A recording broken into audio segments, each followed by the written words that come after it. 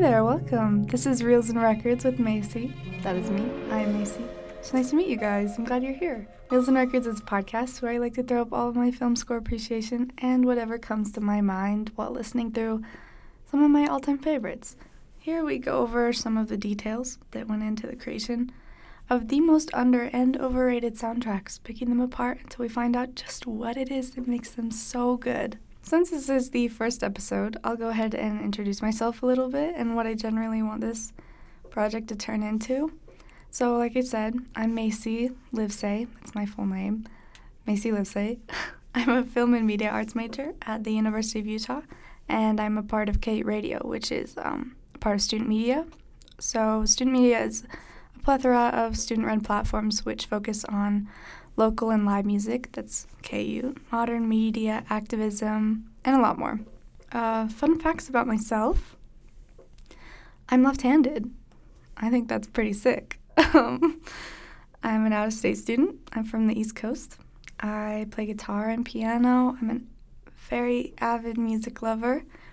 And if you're really yearning for someone to incessantly ramble on about some overhyped A24 film, that's my job. It's my job as a film major to be annoying. So, anyways, alright, so I'm going to talk about the soundtrack for one of the best movies of last year, one with recently announced 11 Oscar nominations, well-deserved, and that film is the A24 film, directed by Daniel Kwan and Daniel Scheinert, starring Michelle Yeoh, Everything Everywhere All at Once. Letterboxd synthesizes Everything Everywhere All at Once, saying that the universe is so much bigger than you realize. An aging Chinese immigrant is swept up in an insane adventure where she alone can save what's important to her by connecting with the lives she could have led in other universes.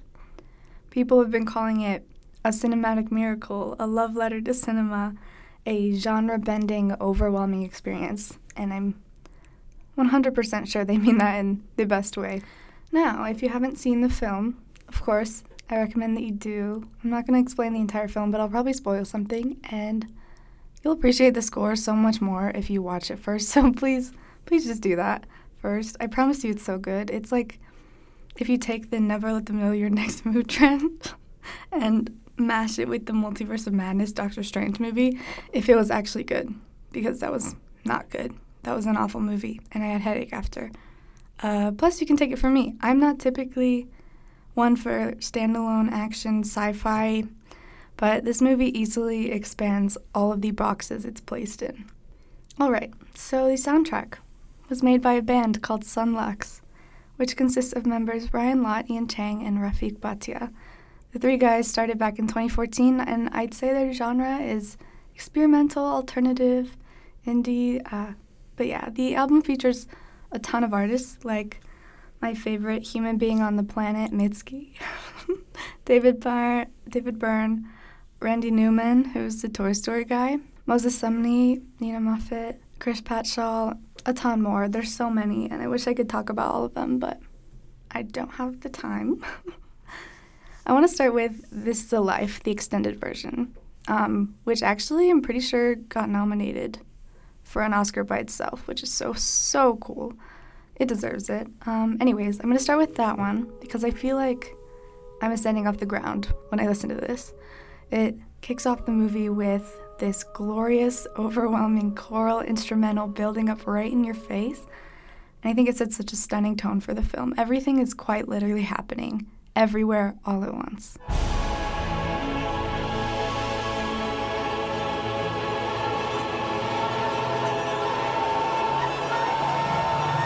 And then it tones back down to simplicity with pizzicato, some strings.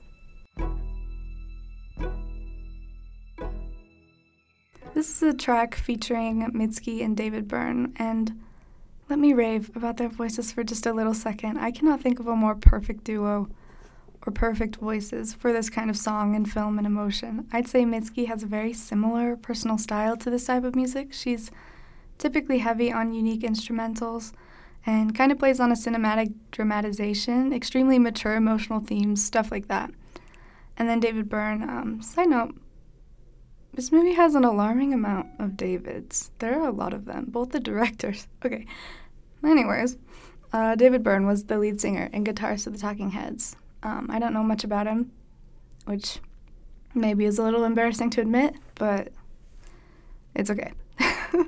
So for the score, Sunlux talked to Rolling Stone in an interview, and they said that they captured the essence of the multiverse by just combining and building up noise and creating that feeling of overload that we feel when we try to comprehend the concept and grandeur of the whole universe. Specifically saying it is, quote, the most chaotic and intense thing we could bring ourselves to. It's the coolest thing ever. Anyways, when they were asked how they were able to string together the soundtrack as a whole, how they made it cohesive and such, they said that the directors, the Daniels, wanted there to be melodic themes throughout the course of the film. So basically they took a certain melody and were able to dress it up for different scenes to create a more emotional version of that same melody, or maybe a more action-packed version of the melody, which is called a leitmotif. Let me look it up. Let's look it up. How do you pronounce? I think it is leitmotif. Leitmotif. Motif. I'm just going to say leitmotif. Whatever. Yikes. Okay, whatever. They actually said that there's 2 hours and 20 minutes of movie and an entire hour and 50 minutes of their music inside of the movie, which is around 3 to 5 records of music in one film. That's insane. I definitely noticed that when watching the film for the first time. There's almost consistently music playing, which is crazy, and it can so easily go wrong, but I know I've made the mistake before of creating a music video instead of a film, a short film, because I was just super focused on creating something musically special, that the actual plot was super codependent on the score. But it's not a bad thing, and when it's done well, it's so impressive. I think it's just easy to accidentally distract from the plot with your score, but the soundtrack never crosses that line. It is always enhancing and enhancing only, which I love. The aspect of the soundtrack that is easily one of the coolest things to me is the use of Claude Debussy's Clair de Lune in the film. So Clair de Lune is probably the most overplayed classical piece in cinema ever, but I don't care. I genuinely don't care. I will always love it. Anyways, it's one of my favorite songs. I'm a pianist, so it's one of the first things that I feel like I knew. And what they've done with it in this movie is that they've taken it and they've remixed it into a couple different versions.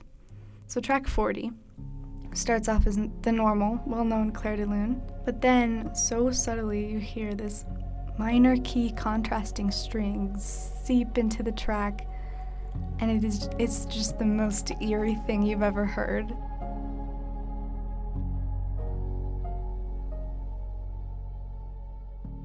And then you go to other tracks where it's used, like in the beginning of track 18, My Life Without You, and also throughout track 15, Deirdre Fight, which is such a sick song. I love that one. They just have the coolest way of reinventing such a well-known song, fitting it into the rest of the soundtrack and film style, and incorporating the film's overarching melodies. And it's just, I feel like I don't have all the adjectives I need for this soundtrack, because it goes past words. It's the coolest thing ever.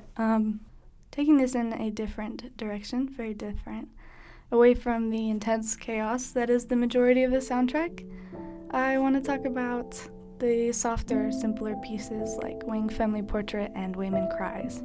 They're just so pretty, and they symbolize the film's contrasting recurrences of chaos versus calm and unity versus rightfully allowing space, old versus young with the generational gaps in ways of thinking, everything mattering versus nothing mattering, optimism against nihilism. Pieces like this in the film give us the time to breathe and to clear our thoughts, which reminds me of a quote that Joy says in the movie. She says, "Not a single moment will go by without every other universe screaming for your attention. Never fully there, just a lifetime of fractured moments, contradictions, and confusion, with only a few specks of time where anything actually makes any sense."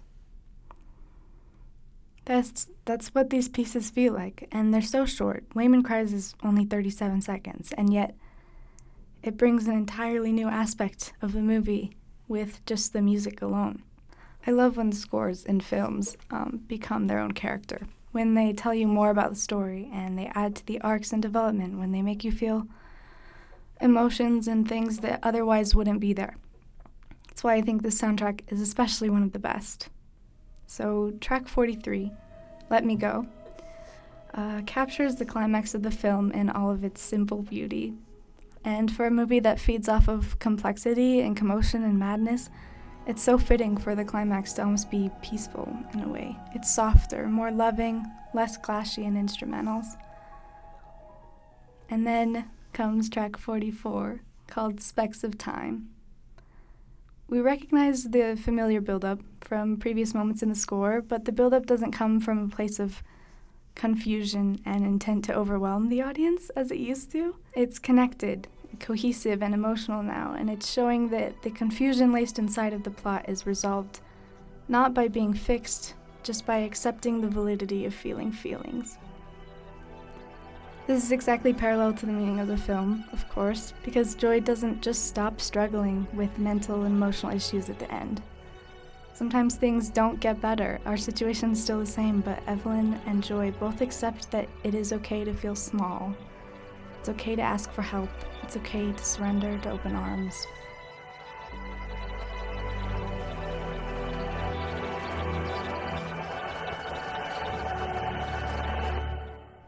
And then it returns to simplicity again, and resolvement and peace after representing the intense mental battle each character was facing. Throughout the course of the movie, Joe Butapaki, or Joy, Evelyn's daughter, is experiencing every life she's living in every universe all at once, to the point where it's destroying her mind, and she just wants to end her suffering. This sort of chaos can also be seen in track 36, Evelyn All at Once, when Evelyn's mind finally fractures as well. I'll give you a heads up on this one. It's pure insanity. It's what the inside of my brain sounds like when I don't take my meds. So, good luck.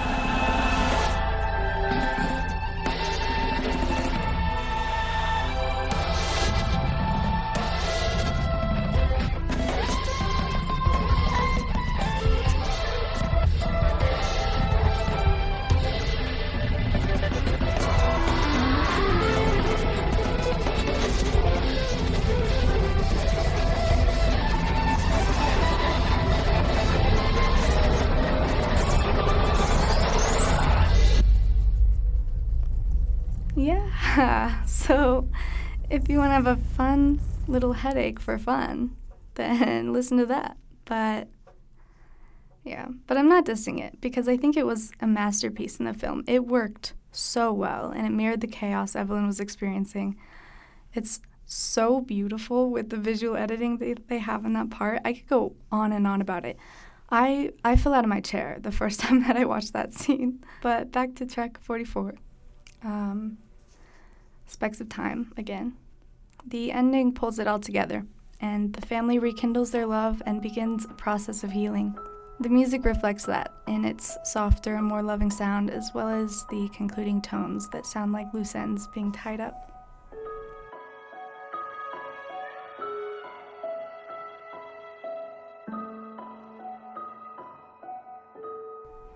Now, my two most favorite tracks in this entire score are tracks 41 and 42, called Come Recover and Your Day Will Come, and both include in parentheses Empathy Fight.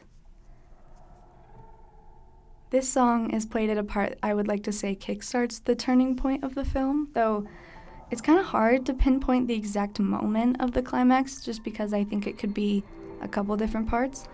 It could be during the empathy fight, maybe when Joe Butapaki steps into the bagel, maybe when Evelyn's mind fractures, she's being arrested, and she experiences every universal version of herself all at once. I don't know, maybe it's when Joy runs out into the parking lot and screams for her parents to let her go. It could be a lot of points, but that's not my point. My point is that the empathy fight sequence is one of my most favorite ever. Evelyn doesn't give in to fighting with anger or aggression, but instead, and in the most absurd, campy way, helps all of her attackers to obtain their greatest desire. The gist is that she chooses kindness over destruction. The brilliance and impact of these tracks surpasses literally everything I've ever heard, ever, and they aid in the emotional astonishment of the scene. They give you chills. The melodic theme of the film is carried throughout the entire song, and it's the kind of music that gives you that feeling when you're watching a movie, that realization that this is why I love film so much. This is what it's all about, feeling.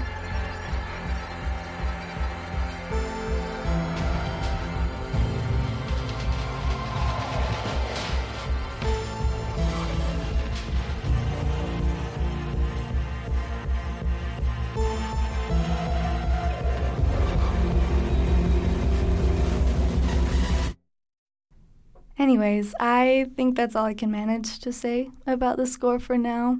There's so many layers to it and so many more meanings I could pull out of it. But I'm just going to wrap up right here. This has got to be one of the best film scores in modern cinema. It's genius. It's unlike anything else, and I'll applaud it forever. Until next time, I hope you have a nice, lovely day and your music hits extra hard. Bye.